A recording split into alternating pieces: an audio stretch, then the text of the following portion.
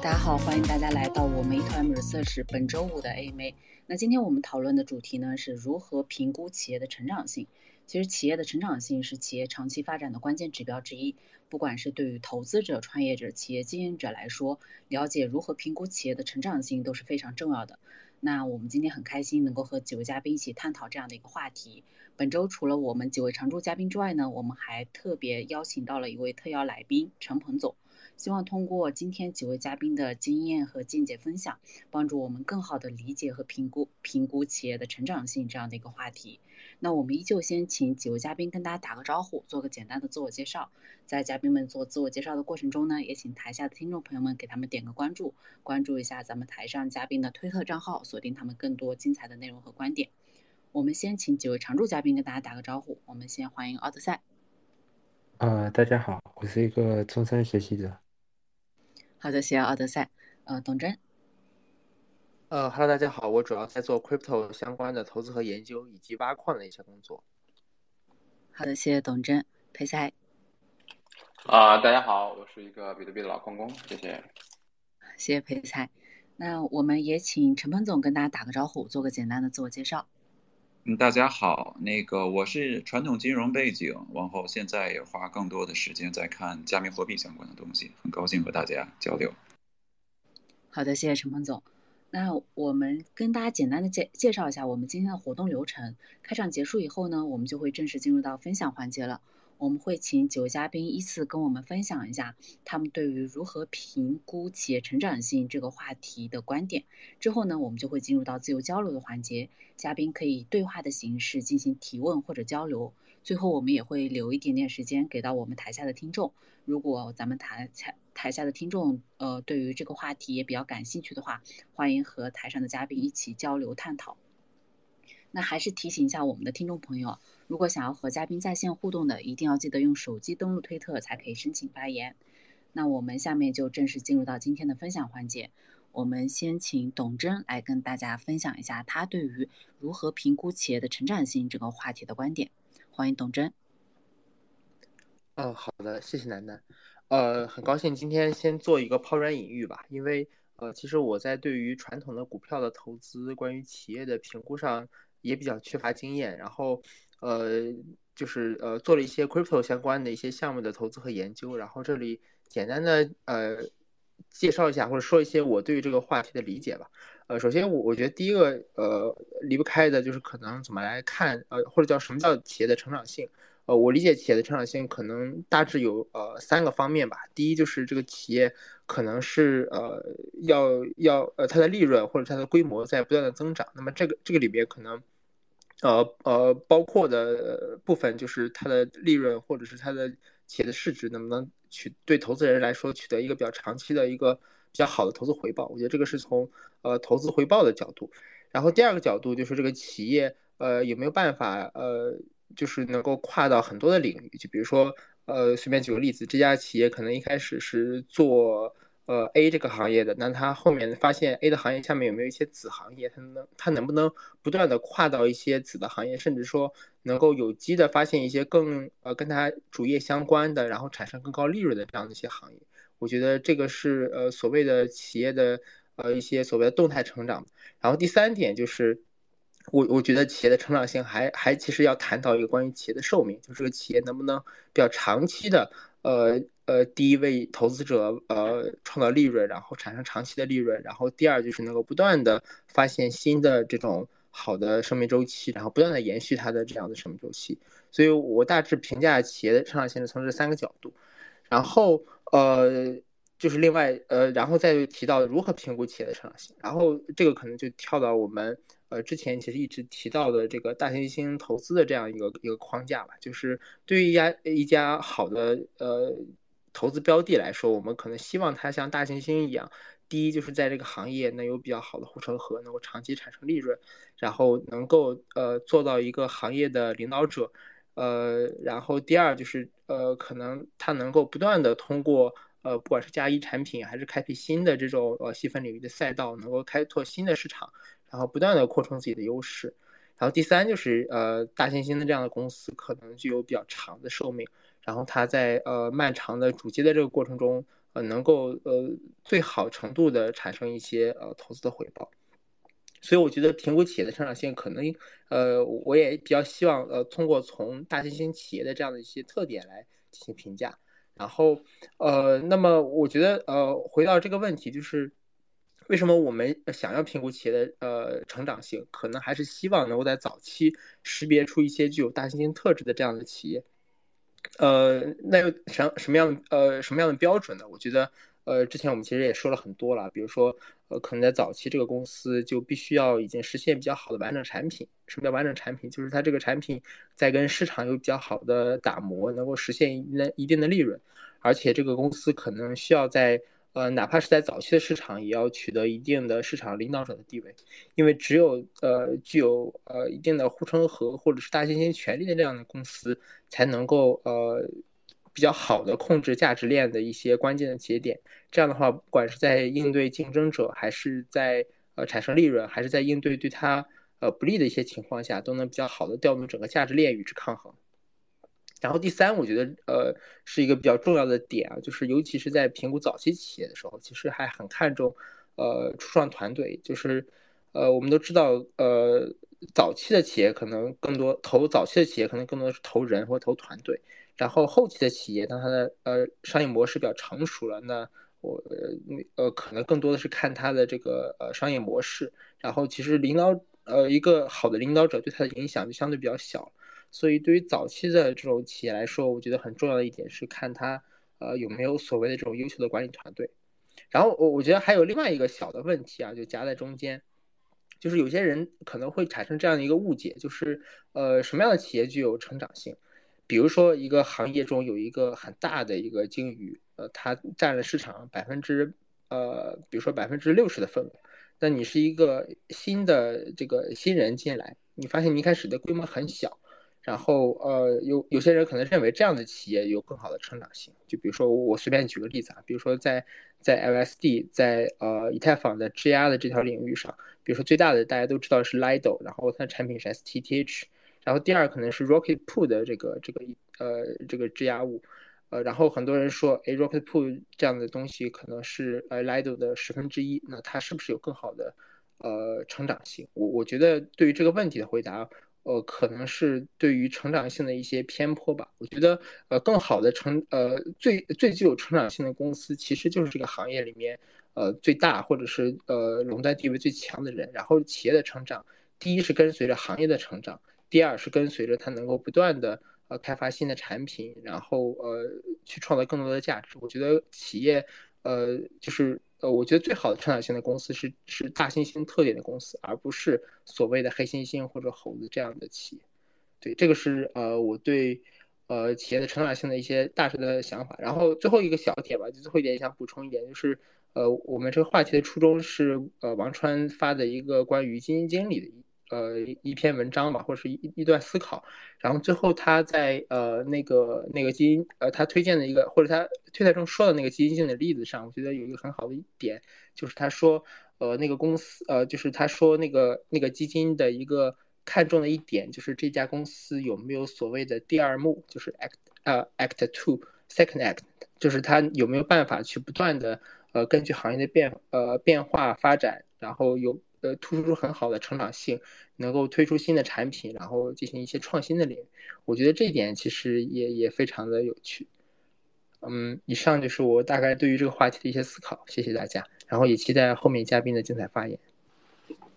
好的，谢谢董真。董真从如何理解企业的成长性和如何评估企业的成长性跟我们做了分享。那下面要请陈鹏总也来跟我们分享一下他对于这个观点，他对于这个话题的观点。大家好啊，这个很感谢这个，首先感谢裴才的邀请，然后我是第一次参加这个活动，所以我其实挺好奇，我们这个可能想关注一下，我们要求讨论这个话题的目的是什么？就是成长性，我们是想投资赚钱，还是让学术上那个研究？因为我之前也不太了解我们这个初衷。对，就是我们这个讨论的目的是什么？我觉得可以根据这两个来做一些延伸。那我介绍一下这个主题的背景吧。就是其实，我觉得两个，一个就是刚好王川前2天不是转了一个基金经理，说这个他很关注企业的成长性，就是这个企业成长性是它这个投资的一个主要的关注点。那另外一个呢，就是那么我们因为现在的主要的投资策略，或者说很核心的一个投资策略，就是去找这些大新兴的资产嘛。那个大型资产，就是我觉得啊，就是反正川主也说，两个很核心的指标就是垄断性跟成长性，就是高垄断跟高成长的这个资产是这个大型资产的这个主要的特点。那因为垄断性我们前面讨论了一些，那这次我们就想就成长性这个话题呢去找，就是比如说你怎么样去实际上就是一个如何识别大型资产的一个子话题，可能更多的还是从投资的角度吧。我明白了，谢谢裴泰总的这个进一步的这个介绍背景。其实我觉得找我聊这个话题，我觉得也挺好，也有当然就是我觉得裴才抬举我了。其实你看我刚才介绍了，我是从传统金融花的时间比较多，看了10多年，现在更多的看加密货币。如果我成长股挑得非常好，我也就是非常直截的了当的跟大家沟通，可能我就不转行了。这个可能就能一直挑下去，那个成长很舒服。所以我就说，如果从正面的，可能其实我不是一个好的人选。好，但反过来呢，因为我至少在这行业里混得比较久，也看了足够多的失败案例，我自己也做过很多，犯过很多错误，所以可能就像很多投资大师芒格说的，不做清单里边，可能我是一个比较好的一个分享者，分享一些我的看法和个人有限的经历的其中的一些简简单单的例子吧，希望能够给大家的启发。所以我就是说，首先我就说成长挑其实理论上有很多的方式方法，但是回到真正的实际发生的案例，其实非常非常难。当然就是可能川主提到引起大家启发是特别好的一个事情，但是你看到了可能真正以我有限的这个经历里边，我可能见过基金经理应该我随便想可能有200位200-300位，可能真正说自己做成长股或者这种投资的可能有1半以上吧。真正能够有能力挑选的，我刚才随便想了，可能不超过1个手，都不是2个手，1个手，可能就不超过5个人，真正有能力去做。所以这个是一个世界性话题，我觉得如果能够讨论清楚，那这个价值本身可能就值一个小目标的，至少小目标期。所以这个是很难事情的话题，但是我们要讨论它，也是确实能够有一些肯定是有价值。往后我想到的就是，当然川主已经提高了，这个好像是 T 什么 R 这个 research T Rowe Price Research， 这个我不太清楚这个人啊，这肯定是能力非常强。但我在想到可能家喻户晓的更多的是他投资大师里提到过成长股的，可能就是老外的是巴菲特，我们国内呢也就是巴菲特的这个段永平。那我觉得其实我是没有能力，我就说我只是借鉴他们大师对成长的一个评价。巴菲特其实以前是不挑成长的，他只是做烟蒂股，他是在费雪的提议下做了成长股，因为他觉得可能如果有成长的公司买在一个中等的价格可能会更好。但是至于怎么成长，其实巴菲特也是只是提了一个框架性的，比如说要看重护城河，这个特别强调护城河。那护城河是什么呢？我刚才简单的我都忘了，谷歌简单的搜索了一下，看到的是这个 buzzword 是品牌管理、供应侧的规模经济、网络效应和知识产权。我觉得每个也都没有错，这个肯定都是最核心的。然后回到这个段永平段大师讲的，我记得他提了3个正确。第一个就是说要选正确的商业模式，第2是选正确的人，第3就是选，当然了，就是在投资成功的可能要选正确的价格。所以前2个是跟成长是更相关。但其实所有这些呢，都是从道理上讲都很难的。然后呢，大师也就讲了这个，也讲得清楚，人家也实践也做得非常好，所以就产生了鸿沟。我刚才说的2个鸿沟，为什么大部分人做不好，为什么大师又做得好？以我有限的经历踩过，就是说可能自己真的得花好久的时间，在一个行业里深度的研究、沟通、体验、总结、悟，然后这个才能做出来。然后仅仅是可能看书、看材料，简单的，我觉得还蛮难的。以我个人有限的经历，我就分享，因为以前做传统金融，很多行业都看过，踩过坑。我后来想，为什么没有发掘出很多？比如早年也看到腾讯就很难真真正正的持有。我觉得一可能我没有花那么多的时间在上面玩游戏，二是 QQ 也没有花那么多时间，三就是没有投入更多，四就是没有从业。我觉得种种原因导致我的，其实就是说大家都可能都会看到，但为什么拿不久？因为你没有在里边，没有花时间，没有投入。然后每个行业，比如我们做基金经理的，可能每个行业看3个月、半年，很多已经就觉得不错了，就可以指点江山。对，这个是太难的。对，这个就是很多无数的，比如很多行业都是这个问题。那为什么转型到区块链？我现在，如果大家关注的推特，我其实很多关注的还是以太坊相关的东西。虽然以太坊，它严格意义上说它是个协议，是个公链层，它可能不能拿传统金融的这个公司的概念来套用。但是呢，因为我就是踩过足够多的坑以后，我觉得要在加密货币里边再重新学习，我就找到一个能刚才符合这些 buzzword 所有这些闪光点的，我看到了好像能澄清还能理解的以太坊是我一个我自己觉得是至少是个候选人吧。所以呢，这2、3年的时间，其实我花了很多的时间在看材料，自己也是收集，也是参加各种各样的会，还有和像培才一样的专家去请教学习。然后花了这么多时间，我觉得也就刚刚入门，因为行业这个是成长太快了，又是前期它是成长，但它又成长太快，有太多的变量。比如刚才我说的所有东西可能都对 ，right business， 大家既然在行业里面觉得好，那 right people， 那以太坊又是毋庸置疑的，它的智商浓度应该是所有的公链里边最高的，如果大家要接触。但 right price 这也没人知道，但在总体上你说这个很多其他的地方都有，但是你能不能以我现在就说2年多吧花的时间，我能不能在现在下个结论呢？我其实也客观的讲也挺难的，我觉得可能还花更长的时间，而且这个也许就不是说我有能力判断清楚，因为我毕竟最技术最底层可能还是有些欠缺，包括就是这个行业它自己最终能不能产生，还有就是说它的价值捕获，因为是供电嘛，目前的价值捕获是靠燃烧费用，但是你真正能不能像公司一样回到最后能到赚钱，能够落实到股东，或者说你参与者，这个其实也是问号。所以我就是林林总总的长话短说了这么多，就是其实，说讲道理，我觉得大家提的第一个问题，研究很容易，但回到投资赚钱，我是慎重。如果各位是以这个东西，我真的慎重，多花时间，可能多研究，多探索，找到了其实很难。你看，我觉得投资大家其实也就找到了几个。我刚才说了，段永平，都是公开信息嘛。其实他这么多年买的股票，可能满足的也就是苹果国内的就是茅台，对吧？他觉得很舒服，但他可能他的体量对于他的成长。那其他的，比如像大家都很推崇的川主，它其实也是，但它可能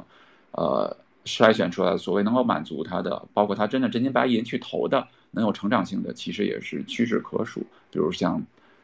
早年好像有腾讯，有亚马逊，现在是特斯拉，最近关注的这个微软，但我也不能说它是说完全是以成长股的角度，还是说建立垄断。是像这种大猩猩的角度，所以这个意思就是说，真落到投资，大家就是还是要非常非常的谨慎，要结合自己，我觉得就是客观的，回到就是说到底就是知之为知之，不知为不知吧。我们客观的了解一个事情到底是怎么样。其实对，这是我个人观点，就是成长股，反正林林总总讲了这么多，往后可能我觉得比较有意思，如果比较有价值，如果我们某一个嘉宾，我们在某一个行业里真的是浸染了很多年，对这个行业有特别独特的视角，他能够分析出我们，比如说是公司或者什么，就是还是其他的，比如像机构，他做出的终端产品让普通人使用，让大家使用，它这个产品它有什么差异性，它能够带来什么不同？我们从这个视角，可能我觉得会比泛的总结一些。很多人都已经总结过的这个要点可能会更有实用价值。当然，这个就是说，其实难度很高了，你真正花好久时间，又有深度的思考，所以，对我就讲这2方面吧。好的，谢谢陈鹏总。陈鹏总真的是非常的谦虚，而且明显是能够看出来是一个长期主义的严谨的一个观点，来跟我们分享了一下他对于这个话题的看法。那下面呢，就请裴才总就接着陈鹏总的发言，然后可以谈一下你个人对于这个话题的观点。OK，我自己呢是大概会从这样一个框架来看，就是我觉得成长性呢，可能我觉得会有3层，一个就是从增长的动力在哪里，这个我觉得有点类似于你去琢磨这个比如说我们以牛顿力学来讲，就是牛顿这个最基础的牛顿的三原理，对吧？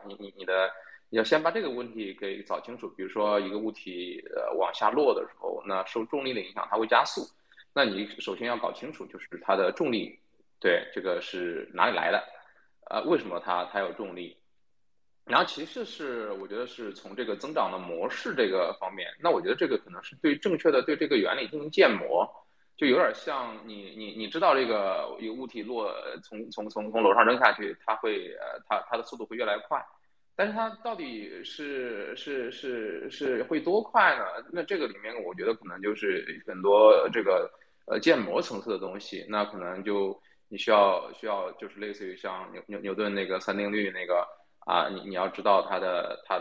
速度跟它的加速度的关系，以及它加速度跟它受到的这个力的关系，以及它可能会受到哪些力，那这些力的形成合力，你怎么去计算的这样的一个东西。但是这个可能，当然让我觉得这个东西可能会很精确啊，这个可能相对于这种牛顿力学，那我觉得我们在对于这个企业的评估上，因为是面临了一个复杂系统，你很难那么精确的建模。但是我觉得你去有一些模型可能是建好的模型是可以参照的。那包括我觉得我觉得刚才董真提到的这种技术的扩散模型啊，然后包括这种 S 型曲线的模型啊，这些可能都是就是你很难自己建，但是有一些模型可能是可以拿过来借鉴的。对，第3个层次，我觉得可能是这个在数据的层次其实上我觉得事实上是一个验证的过程，因为我觉得你可能你的建模不一定是对的嘛，然后那你需要可能根据你的建模可能会对未来做出一些预测，那预测之后你可能要观察你的这个预测跟实际的结果是不是相符的，因为这个也可能会牵涉到你的这个模型是不是合理的，就是你就是预测的精度会怎么样，对。但是我觉得这个也很难，就是比如说这个很难说就是预测的非常准啊，这个我觉得很难达到牛顿力学的那种层次啊。这里面你可能还要关注有一些数据清洗的工作，因为有一些数据它可能是不能正确反映的，有可能是有一些虚假数据在里面。对，我大概是我觉得是这样的一个，我觉得如果要评估企业的一个成长性的话，或者说一个投资标的的成长性的话，我能想到的大概是这3个层次。那我觉得我们能做到的是，比如说在增长动力这一块儿，那你可能需要一些比较偏底层的视角，因为这个就是这里面这里面它可能你要知道一些常见的这个就是这些投资标的它增长的原因，对这些我觉得也很难自己去，但是这里面也可能已经被大家识别出来了一些一些有用的点。那我大概的就这个问题，我觉得可能去抛几个吧。就是第一个，我觉得可能比如说就是说就是复杂经济学里面讲的那个正和博弈的模型，我觉得是就是一个比较偏这个原理的。就是如果有一个东西它可能它能够促进这个正和博弈的这样的一个产生，那这个技术大概率会扩散掉，就是因为你每一个人接触到这个这样的一个技术之后，可能都会应用它，因为你会觉得这个事情它提供的价值，或者说提供的价值比你这个付出的这个成本要大。就比如说我现在去买一个手机，那我可能付给苹果这个6000块钱，但是我觉得这个手机对我来讲，它一定是超过6000块钱的。对，这是一个，就是我觉得大部分的至少这个就是但我觉得是可能仅有这一点也不一定是够的，因为大多数这个公司可能生产的产品啊什么的可能都会符合这样的一个特点，但是可能有一些创新的技术，它可能会还是会，就比如说以 BTC 为例，那我觉得你能理解，就是 BTC 它到底创造了一个什么价值？它的价值可能就跟它促进了更多的这个正和博弈，或者说能促进人们创造更多的协作价值是密切相关的。如果你能预测到这一层的话，你就知道它这个就会变成它长期的一个增长动力，就是因为就可能就是大家用了这个东西之后就离不开了，对，就是因为它确实可以帮你创造出来比你付出的成本更多的一个价值。当然，我觉得其他的，比如说网络效应，是不是也？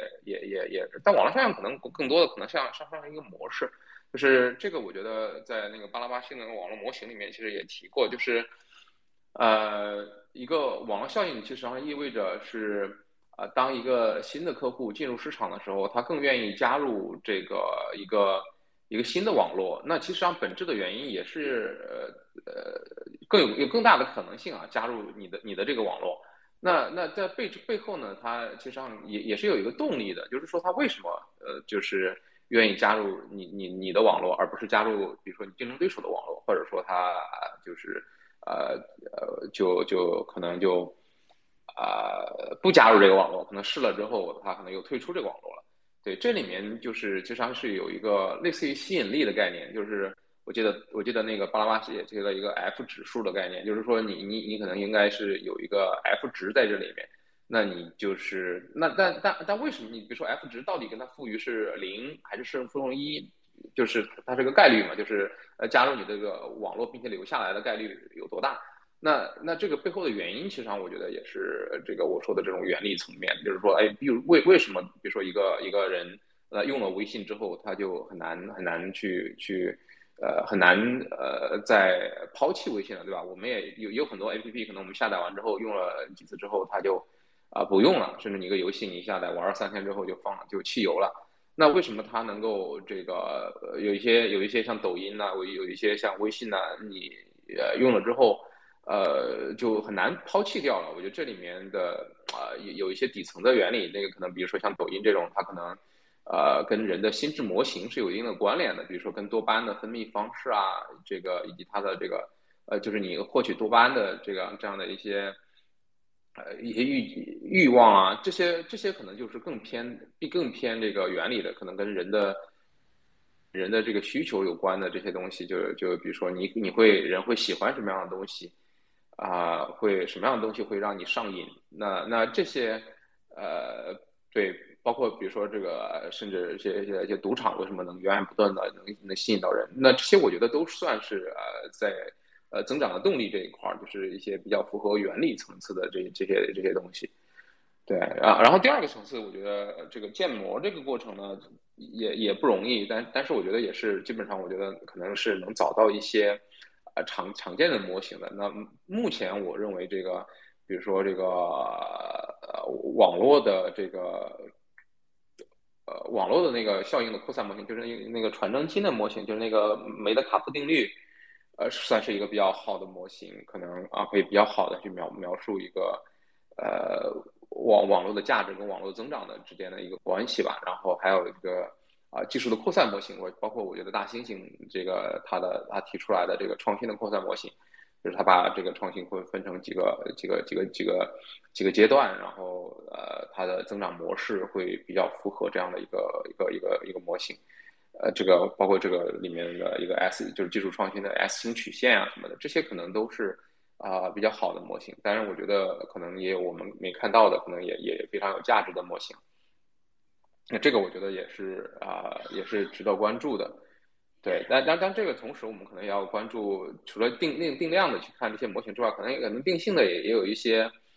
值得思考的地方，比如说增长什么时候会加速，什么时候会放缓，那什么时候会停滞，甚至什么时候会下降。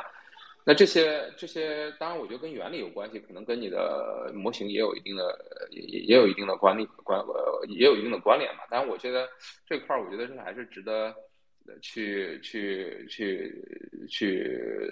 思考。我觉得我自己现在也没有建一个很全面的这样的一个框架在这里面。然后还有就是数据这一块儿，数据这一块儿我觉得也很有意思，就是我觉得包括船主推荐的那个投资经理，他们也会做大量的这个数据统计工作，就是把这个所有的这个你的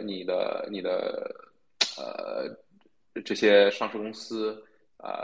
市值比较低的，然后增长速度比较快的，都会把它的数据拉出来，然后并且对它长期追踪。那我觉得也很有意思，这个有的时候这些数据是有价值的，我觉得有的时候可能会给你一些误导。那怎么样去可能去把这些数据拿出来，并且正确的去应用这些数据，可能也是一门学问。对，我觉得就比如说早期像卓尔就很看重比特币上面的活跃地址数啊。然后诸如此类的吧。我觉得这里面可能能做的事情也有一些，但确实这个事情也比较枯燥，然后你需要的可能长期的追踪这些数据，而且这里面可能还有一些虚假数据需要把它清洗出去。那所以我觉得这个可能更多的是用来去验证，可能是动态的追踪吧，就是有点像这个贝叶斯思维这样，就是你可能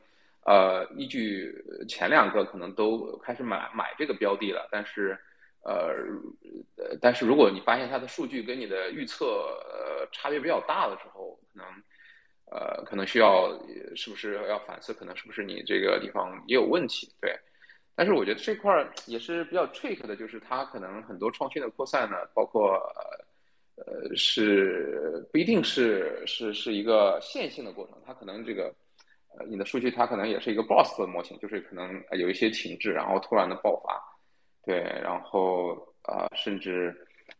是有一个滞后的，你看到这个数据的时候，可能就是它已经反映了价格上面了，就有点像今天跟那个利佳讨论的时候那个 pad，就是你可能观察到这个数据的时候，它的价格已经反映到这个股价里面了，所以这个也是我没有太完全想清楚的这一个点。对，但是总体上来讲，我觉得我觉得我自己对成长性的认知是通过这样的一个框架来的，就是从它的动力增长模式，还有对数据的验证上面，我觉得可以形成可以用来建一个这个评价一个投资标的的增长性的一个框架吧。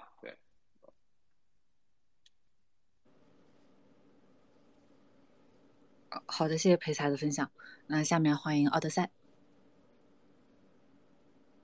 OK，我分享一些自己的想法。我分享之前，我先说呀，我很认同陈鹏哥刚刚说的，就是这个研究跟投资其实还是差距还挺大的。这个真正，所以我想说，就得是我说这些想法，可能说一说是一回事啊，然后如果真正实际操作起来，它的难度又是另外一回事啊。我觉得其实，如果是大概来说，就是关于资产或者企业的成长性，我觉得有三个角度，这三个角度看起来简单，其实是往深处想，还是有挺多东西要讨论的。比如说，第一个点是它的市场份额可以到多高，第二个点是它的最大的市场可以是多大，第三个点是它可以扩张到多少个市场。如果先说第一个，市场份额可以到多高的话，这个其实嗯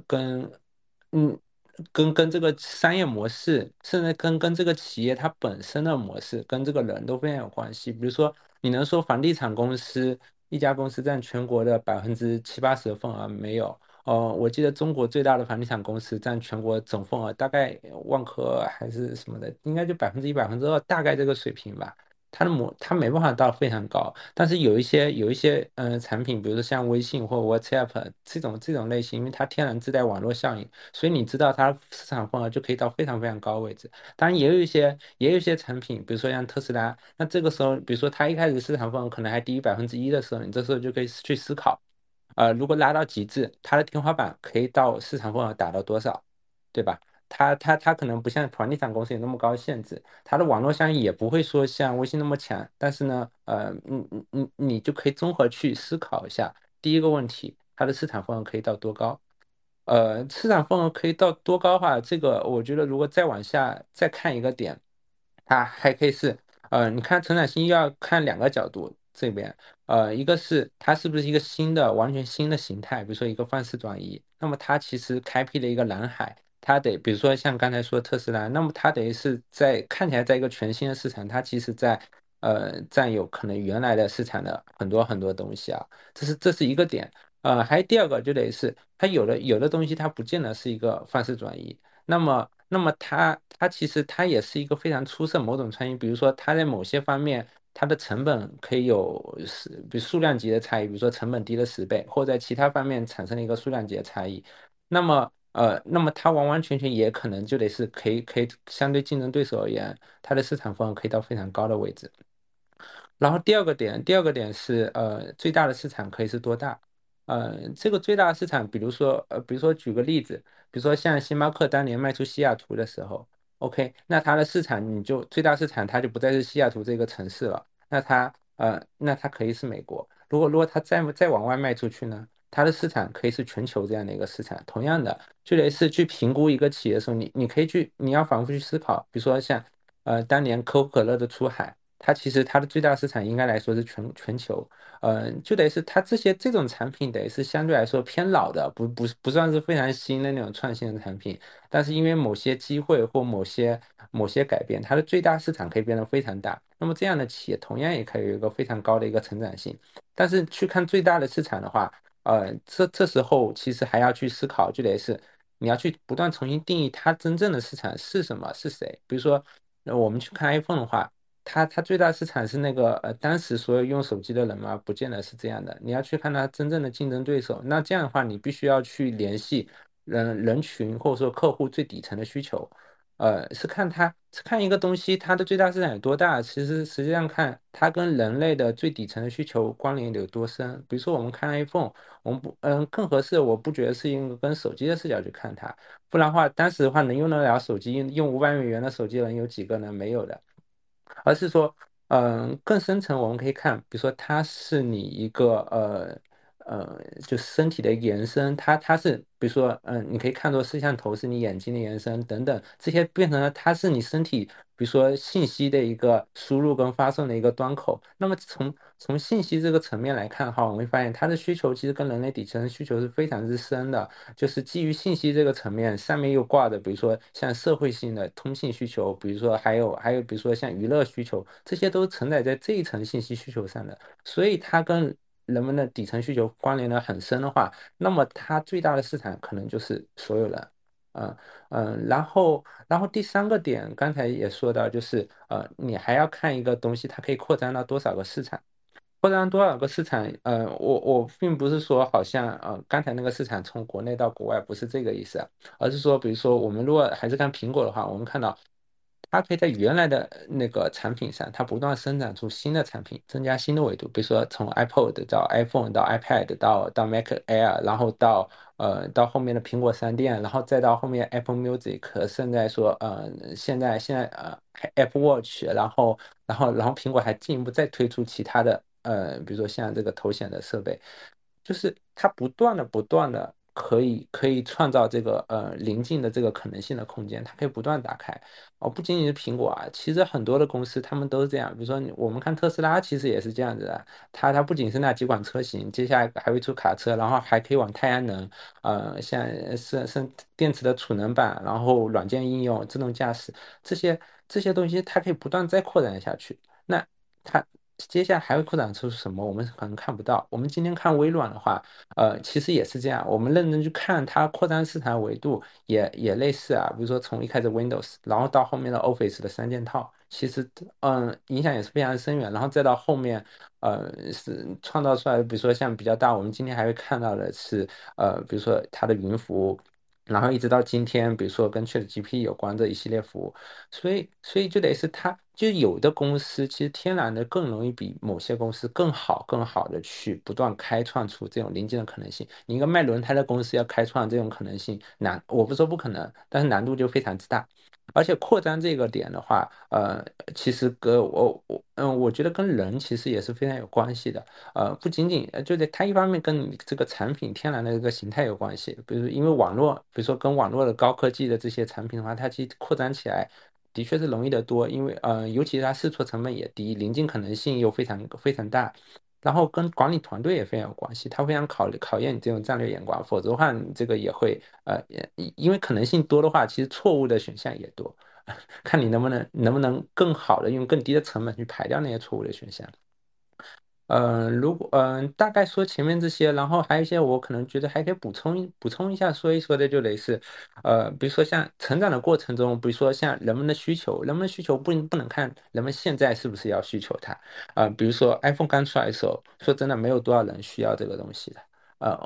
就是一开始大家有多少人会觉得，比如说我奶奶会觉得需要买个 iPhone 吗？不觉得。但是这样的东西的话，它有一个，你如果直接看它的终局的话，你会发现有一个不一样的点，就是它会有一个自我强化的一个效应。自我强化的效应它会有好几个层面啊。比如说我们今天事后诸葛亮去看的话，很容易就会看到，比如说网络效应，就得是一开始的确没有人需要，但是因为用的人多了，所以人们需要了，所以它的市场随着用的人多了而变得大。你不能根据一开始去想，你应该去想它这个过程是不是自我强化。如果是自我强化的话，那它市场会不断的这样子扩大。而且这里面比如说有可能还会叠加一些，比如说像规模效应，就得是可能用的人多了，它变得更便宜，这也会让更多人卷入。而且规模效应还会带来我觉得公司成长它会带来两个层面，一个是本身营收的一个成长，还有就是它二阶的还有利润的增长，这两个不一定是平行的。因为如果数量级攀升以后，它的成本反而降得更低，就是这个边际成本反而拉得更低，边际收益这样子的话，比如说因为规模效应这样的原因，它的利润可能可以成长的比营收更快，甚至它可以在营收相对没有太大变化的情况下，利润不断的在这样子成长下去，这完全也是有可能的。所以还需要去注意到这种产品结构上是不是就最简单，我倾向用数量级的方式，就是它的规模如果翻10倍、100倍，那么它的成本会翻多少倍？这样的话可以很好的去判断，就得是它的这个利润究竟是什么样的一个成长。然后我觉得这里面可能还会碰到两个我自己会注意到的一个误区吧。第一个是成长，其实它不是一个唯一的一个标的，因为有些资产它是成长的，但是不是垄断的。那这样的话，其实会陷入标准化竞争，这样的话有利润也会转移到其他环节，所以还是要去看它是否是具有垄断的这种特质。然后还有第二个误区就得是，如果纯粹拉一些数据或数字的话，如果大家在金融行业，大家会知道它可以造出很多表面上数字的增长，比如说通过并购，甚至等等等等行为。那么这样的话，那个数字可以变得报表可以变得很好看，但是我觉得这个还是要看它的这个底层机制是怎么样的。比如说像如果在那个币圈的话，也可以看到很多数据，它其实背后都是它自己刷出来，或者因为某些因素去刷出来的。这种数字方面的增长其实没有意义啊，其实还是要关注就是它的一个底层机制的一个成长。然后大概分享这些，谢谢。好的，谢谢奥德赛，也谢谢我们前面几位嘉宾的分享。那下面呢，我们就进入到自由讨论的环节，想听一下就是几位嘉宾之间看看有没有之间想要互相讨论的，或者是我们台下的听众，如果大家对于关于企业的成长性这个话题有想要发表自己的观点，或者是想要和咱们台上嘉宾一起讨论的，也可以申请发言，我给大家开麦。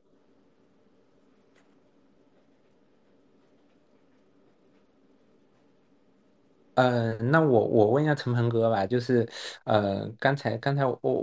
我说了一些自己的角度啊，我其实想问关于以太坊这方面，就得是比如说关于以太坊它最大的市场可能会有多大，或者是未来还会比如说扩张到什么样的其他的那种可能性会冒出来吗？还是说就我的问题不是很清楚啊，但是我就是大概问这个方向啊。谢谢奥德赛，我只能给一个模糊的答案，没有就是模糊的大概率的答案吧，可能就是太精确的，可能是个错误的，就是精确的错误。我只是觉得，首先它能承载的功能，如果它就现在只是做到这个现有的很多金融资产的结算，这个已经价值应该。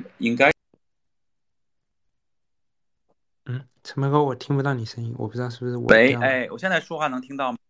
啊？现在可以了，现在可以说了。首先可能精确的答案应该是个精确的错误，因为这个它对的，画太早期了，它那 S 型曲线可能还没画出来呢，然后所以我只能给个模糊的。我的大框架呢是说，如果它是作为一个现有的金融结算层，就大家说的它去吃，呃，传统的金融的一部分市场，作为一个去中心化的一个底层结算，我觉得这个市场的规模应该就接近于1万亿美金以上。对，因为结算它其实是一个很大很大的一个市场，因为在这个加密货币里边，目前看以太坊在这个里边是有比较大的这个领先优势，而且它其实已经对，就是在其他链大家都就是用钱投票嘛，最大的 DeFi 什么都在它上面，这是第一点。那第二点就是说，大家想的更远的，如果这个去中心能像很多人喜欢，也是我喜欢用这个词儿 buzzword， 因为很多都是炒的概念或者很棒，但是不一定能落地。比如说 Web3，很多各种 Web3这种东西，然后如果都能实现的话，那么那个承载的想象空间可能会更大，也许是2万亿、3万亿，我不知道啊，这就不知道了，所以只能说是一个朦胧。但我只是觉得以太坊有这个潜力。目前我还没有看到，假设这些东西能实现，以我有限的认知和目前的观察，我没有看到其他的东西能承载。但是你说这个东西能不能出现，这个谁也不知道。只能是走。我不知道能不能这个回答的问题算不算满意的答案。陈峰哥意思就是说，比如说，如果从金融结算层，比如说像跟 Visa 他们去对标，或者说是这样的话，这种结算它大概是1万亿规模这样市场，大概第一层是这个意思是吗？对。然后Web3就我能理解，就比如说去中心化应用，如果这个如果能达到的话，那么2万亿、3万亿。我其实我还想再问一个问题啊，你觉得以太坊会抢占比特币的市场吗？哎呀，这个是个很难的。我觉得这个答案我也是刚入行业，没有这个能力答这么复杂的问题。第二，这个问题可能也是讲出来会拉仇恨。反正就是我只能说我个人吧。反正既然聊，我觉得就是客观点，也就是我自己目前有限的认知，我都要强调，这都是以我有限的认知，很多可能都是错的。以我有限认知，我观察，我觉得两个人是不冲突，但是相辅相成。但是就是说，其实他们是承载不同的东西。以太以太坊更多的看，就有点像你说的，如果要讨论成长，以太坊更像一个还在成长中的，它可能承载了更多的大家未来的想象。那 BTC 其实已经挺明确的，它可能更多的是一个价值的存储，它更多的是那边传统的世界出现更多的问题，更多的能量会往这个更需要一个去中心化，不需要这个中介机制的这个里边来做存储价值。那它可能需要的不是成长，而是需要对手犯错。我觉得他们承载的是这样，对，他们应该是一个整体的。但是整体上，我认为两者都会受益于我们人类大的一个趋势，在虚拟世界里边的时间越来越多，而虚拟世界里边更多的人可能会有能力需要一个非中介化的机制来作为确权，然后这两个东西也提供了这个的初步的基础设施。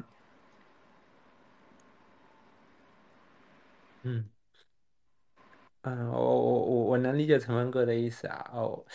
这个问题的确有点大。我其实还想问一个更大的问题，就是比如说像你怎么比如说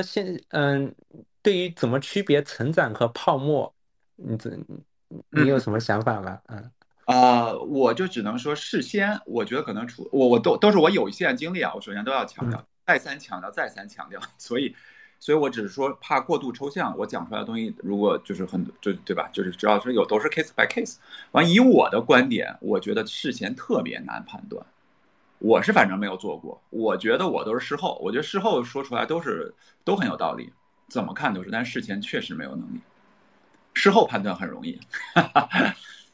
然后我觉得，如果一定让我反思我之前做那些事情，我可能一定要抽象，一定要就是我可能会觉得人可能一定要出现人，也就是他们说的人和这个人啊。我还想问一个可能会有点隐私，但你可以，陈文哥，你可以不答的一个问题啊，你踩过什么泡沫？就是你可以 N 随多便跟一个。N 多，我当然光伏就是很多，最开始光伏的时候，我发现，一是光伏本身这个行业，后来回头看，你就是充分竞争，他们的产品更多是供给需求周期，有点像猪，大家觉得是成长的早期。反正我后来是发现，其实是个高度中心，高度这个同质化的产品。第二就是我当时选那个公司，其实是也吹得特别牛，但是它其实和第一名。第一名是隆基，其实后来你看拉长了看，隆基表现明明更好，就是隆基的人更务实、更靠谱。对，但隆基我现在也只能说，你看在2022年，大家也觉得隆基当然很多说也都会更就是增长非常好，但现在好像就是疫情完了这一段时间，目前我也不知道是我最近没看了，是不知道是被证伪了，还是说只是一个周期性的，又是一个低点，竞争又进来了。当时说好像能到万亿级识别，万亿人民币的市值，现在可能又从3000亿又跌到1-2000亿，我都最近都没关注了。对，就光伏这块，我之前看的多一些。陈木哥，你前面还提到腾讯这个，其实在早期是不好抓，我认同啊。你给出的是3个理由，就是第一个没那么多时间玩，然后也没那么多时间研究，也不是这方面从业。那么就是我有个问题啊，那么难道我们比如说要去研究一个，比如说像一个资产，那我一定要先期投入那么多时间去研究，然后结果发现哦，这个行业其实是完全不值得投资，这时候我可能花好几年进去，然后再出来吗？还是说你一开始会通过哪些可能更简，就是更简单的，比如说去模糊的判断哪个是值得你深入研究？比如说像以太坊，你一开始为什么想进入就得是深入研究这个东西呢？我觉得你说的是挺好的问题啊，反正我觉得就是刚才培才也提了，其实比如说通过数据的一些筛选，能够帮比如说行外人或者不了解这个行业能做个快速的大框架的，可能50-60分的一个了解，我觉得这可能就能作为排除法。有一些就不感兴趣，数据太差了或者不感兴趣，那可能通过这个筛出一些时间，就是提高一些效率，筛出一些你可以愿意投进花时间的一些潜在的行业或标的。但是第二步，我觉得都要花时间，所以我刚才会举例子，为什么我碰这么多年屈指可数就个位数，我觉得真正懂成长股，因为那些人最简单就是他筛完以后，他花了大量时间。我说一般的可能花三个月、6个月，觉得自己已经很好了，还可以去跟上市公司开会去指点江山。但人家是你换句话思考，你看企业的人，虽然他可能不懂那么多宏观上高大上的东西、周期啊什么的，但是人家至少可能花了10年、20年，而是以身家性命这么多钱，全部的都在里边。那肯定是这个时间和精力，包括的这个认知人脉都不一样。所以我说，为什么那屈指可数人，他是花了大量时间，我看他就是和我说的那花3到6个月的不一样，人家是花大量的时间。我给举个简单的例子吧，就我有一个特别佩服的，他就是去所有的会都去看，他就去参加特别小的会，他好像当时为了看一个检测类的公司，他去中国检测公司，他去越南开会，然后在会议当中。他才发现这个公司就跟高管聊嘛，就直接去聊，然后就他在开会之前已经做了2-3个月的工作，这样你才能去跟人聊，至少上来不要问太白痴的问题，都不想跟你聊。聊完以后，他会发现确实有一些东西，然后他就持续跟踪，建立着关系，他定期的给打电话去拜访、去交流，慢慢让人记住。到一的时候，他的价值就他做过很多国外的分析。同行非中国的，这样他做过一个研究，他同时又可能公司提供一些价值，就公司更愿意听向你分享。他前后可能这个行业2-3年才等到了一个时间点，这个公司当时好像就是说也是想更多的扩张，正好海外的那个检测公司有一个这个高管好像是到瓶颈，他可能想回国发展，这个契机，然后跟那个国内公司沟通上了，他在过程中了解到这个才是个真正好的，可能是一个发展的时机，再去跟踪，发现果然是两边的磨合，又经过了磨合没问题，他才真正做出了相对于投资的决定。可能前后从了解到真正去买第一个仓位可能都2-3年过去，那之后这么加仓还是不断的看它的磨合花时间，对吧？那我觉得这个案例最后它确实是买到了比较重的仓位，但是你跟企业里边的那个创始人还是差别很大了。但就是我一直说，你花了这么多时间，你多少人能够用心去在做这个事情？所以我觉得，长话短说，就是你后边花大量时间研究，这是不可省的，省不了的。没有一个简单的工程师，如果有的话，那我觉得所有投资成长股的投资就应该是被所有的像在做 AI 这些人来，就是被他们来统治了，对吧？他们的数学最好，算模型能力最强。但也许10年以后有可能，他们可能真能找到超级大的算力的和很牛逼的模型算法，但是至少目前还没到达这个过程，所以我觉得这部分的时间可能是省不了。所以为什么我在刚开始分享的时候，我觉得如果大家是落到投资，那这样谨慎，其实还是要找自己有能力找到的东西。因为我刚才说这么多，就是如果要抽象，有一个我只是认为，就是我看那个好像是段永平提，就是产品这个东西，我还是觉得可能抽象出来是比较有更多泛的价值，就是你对它的产品的理解，它为什么能够说白，就是为什么卖这个东西，大家能够更愿意买嘛，对吧？你产品好。对吧？你刚才说的苹果啊，什么特斯拉都是产品，就不用说嘛，这是大耳濡目染的。比如说一些隐形冠军难就难在它可能卖，一是可能很多人不知道，第二就是为什么能鉴别，它可能要需要特别的能力，这是小公司，对吧？就是这个里边，我觉得可能花时间的总结，所以个人可能有一些行业专营的经历或者特殊的机缘，对这个行业比较了解。对，也比较了解。那你回到以太坊，其实也是，就是以太坊卖的产品，如果简单抽象，那就是block space 区块空间。那为什么目前来说大家喜欢用它？那不就是刚才说的去中心化 permission 这个更可靠、更安全、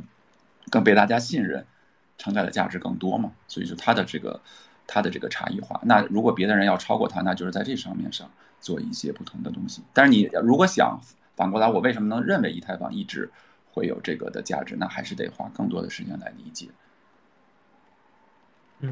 陈峰哥，我还想再沿着这个再继续追问一下，就是比如说像花更多的时间去理解，我知道你在生命科学方面其实了解不少啊，就这方面你有没比如说在研究过程中，你顺便了解到什么离不开的产品，或者是好的资产，或者是就是这方面哎，我不知道我们是分享形式，我们这么着一直会不会占用其他嘉宾的啊？时间？没事的。OK，我长话短说，我用的也不多，其实用的不多，我简单还是运动了。然后第二就是生命科学也是个超级难的，我其实以前做过一段这个小一段的研究，然后对我记得当时我也请教过一个大神级别的，他就说他就非常客气的跟我说，意思原话就是说你最好就别入行了，要想入行，我建议你先5年的时间打基础。因为你跟他竞争的所有人都是这个 PhD， 人家从开始就学了，可能10年以上的。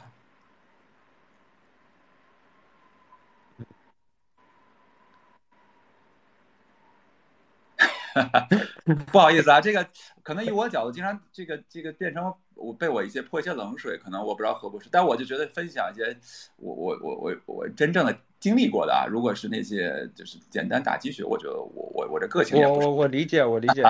交流绝对不是说去要一个答案，交流过程本身它就在体现这些东西。对当然我觉得研究没问题，所以我觉得你研究就花时间，就5年，反正你花了呗，也有很多人。就我刚才其实举一个很振奋的，反过来也是啊，就是我最近看到了一个，因为我最近花时间在以太坊比较多嘛，所以那个这个传统金融有点脱节了，所以那个我前段看了一个就是做以太坊叫 DBA 基金的，其实他这个人也是传统金融叫John J.O.N 传统金融出来的，然后他可能在真正设计就花了一两年时间，但是他呢就是去年写了一篇以太坊的报告。然后连威神啊都点赞，很多人都觉得是去年可能是最好的一篇以太坊介绍，就他把过去这么多年很多的穿起来的这个 roadmap 都写出来了。但是他呢，就是为什么做到这么好呢？就是他花了2-3个月，好像1-2个月时间，啥事儿没干，就在去研究。所以你看，行业里边这么多了，可能很多人还是聊啊，或者就是真正踏踏实实做研究，其实都是能产生价值。所以我说，对，像你说的生命科学也是，虽然我刚才说的有很多人。懂这样，但你如果真的喜欢，真的有体验，有可能每个你用户可能有真实的第一视角，也不比那些 PhD 大，比 PhD 差，但你可能要花时间，真心投入。说到的差异化，所以我们研究也是一种如果你抽象也是一种产品，那你说你得产生成长有价值，也是抽象出来，你得给人差异化嘛。那研究的差异化无非不就是广度和深度和准确率，对吧？也都是一个时间的函数。我理解，我也认同。我先问这些吧，看看董真跟培才还有什么想交流的。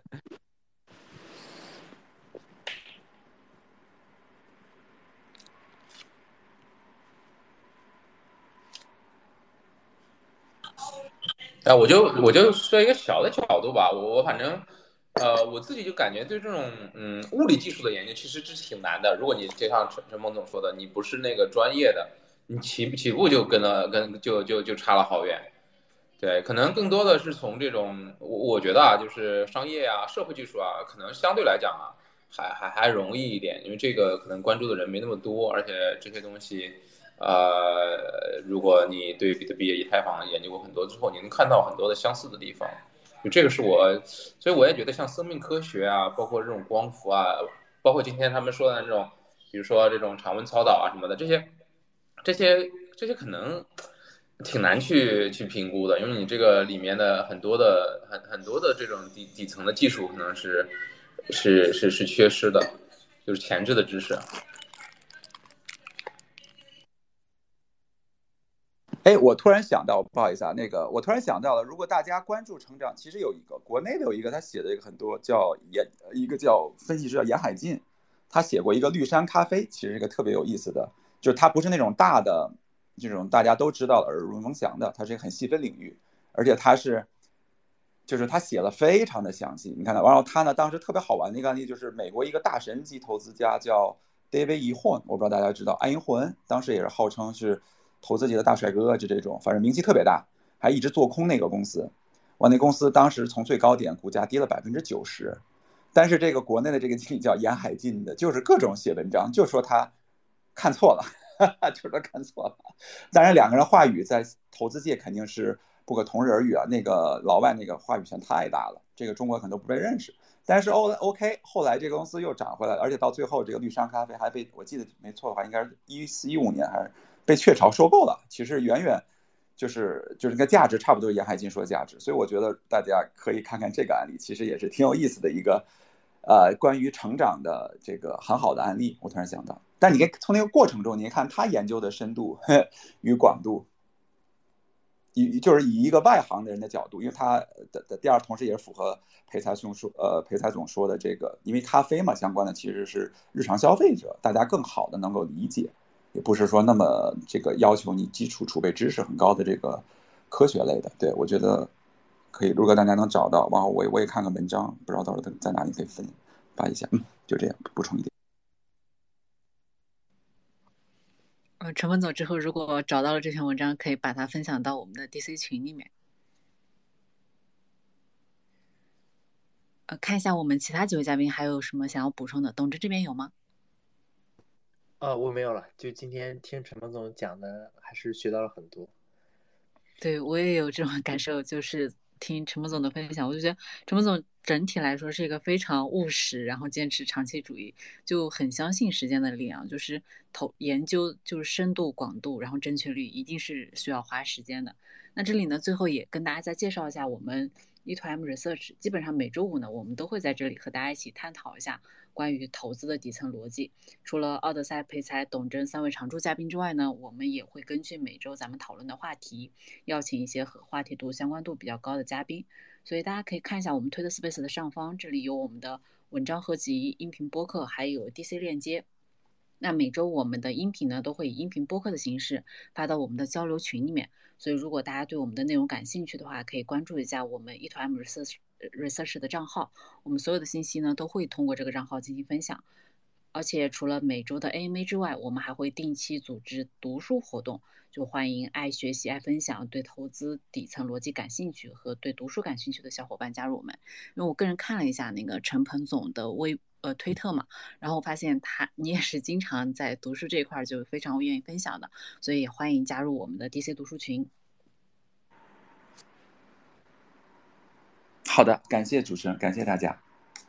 非常高兴啊，有这个机会给大家抛砖引玉。也欢迎之后陈总多多做客我们的 AMA， 看一下大家有什么其他要补充或者想要交流的。如果没有的话，我们这一期的内容差不多就到这里结束了。那最后呢，也可以大家再关注一下咱们几位嘉宾的推特账号，那锁定我们嘉宾更多精彩的内容和观点。我看一下有一位朋友发言，那我们再稍微等一下。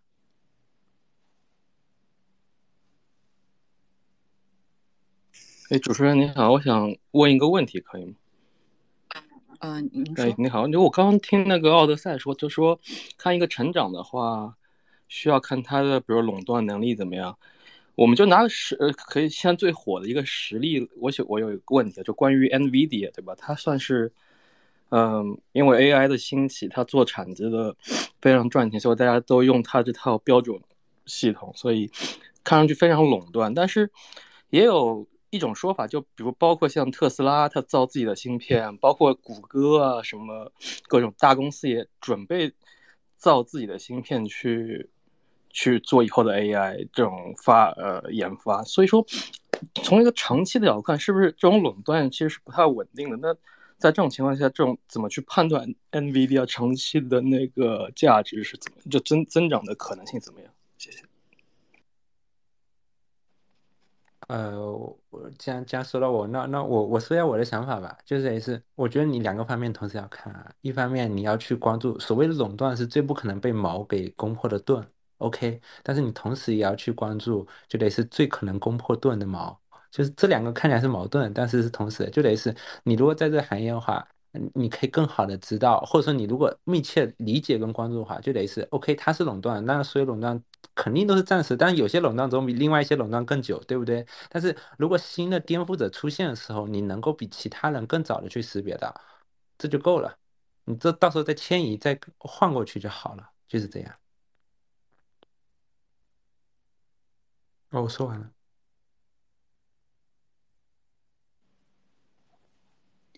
Zack 这个问题有没有？NVIDIA 这个问题好像我们上次也有一个小的观点，我也抛出来，就是上次就是它的，首先我觉得它可能确实它的增长啊，就已经是在过去的几年确实是一个很快速的增长，对吧？它现在有可能，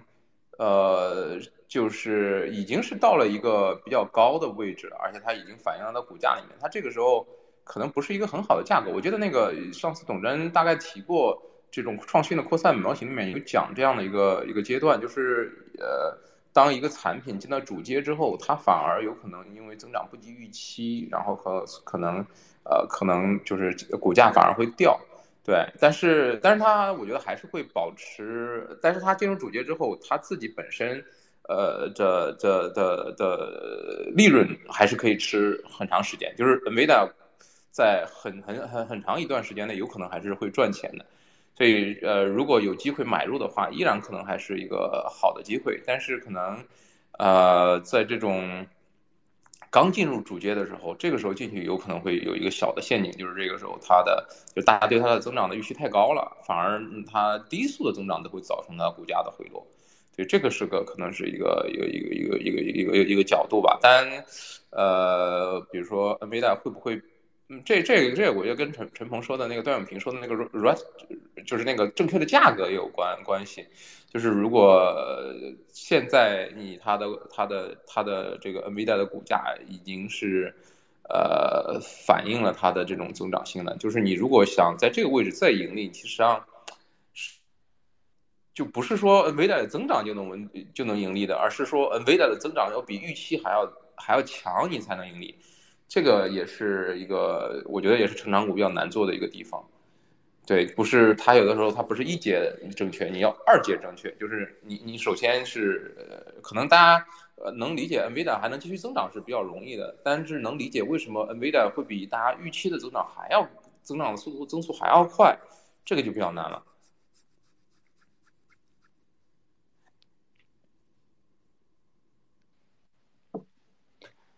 对，我这里也再给 Zack 补充一下我们整个最近这一系列 AMA 的一个活动背景，因为前面陈鹏总也有提问到嘛，就是我们这期主题的背景是什么？就我们最近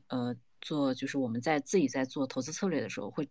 希望是找一些大新兴资产。那我们最近陆续呢就是把关于垄断、关于什么是大新兴资产，然后包括这一期的企业的成长性这些话题都陆续拿出来讨论。希望在这种讨论的过程中呢，不管是给自己也好，或者是给听众也好，就是给到大家一些启发。所以如果你对我们的内容感兴趣的话，也可以把我们之前的内容再回听一下，或者之后就是我们一般是周二上午或者是周日上午的这种读书会参与讨论，我们也会在我们的 DC 音频频道里面，然后进行这种小范围的讨论，也欢迎你参加。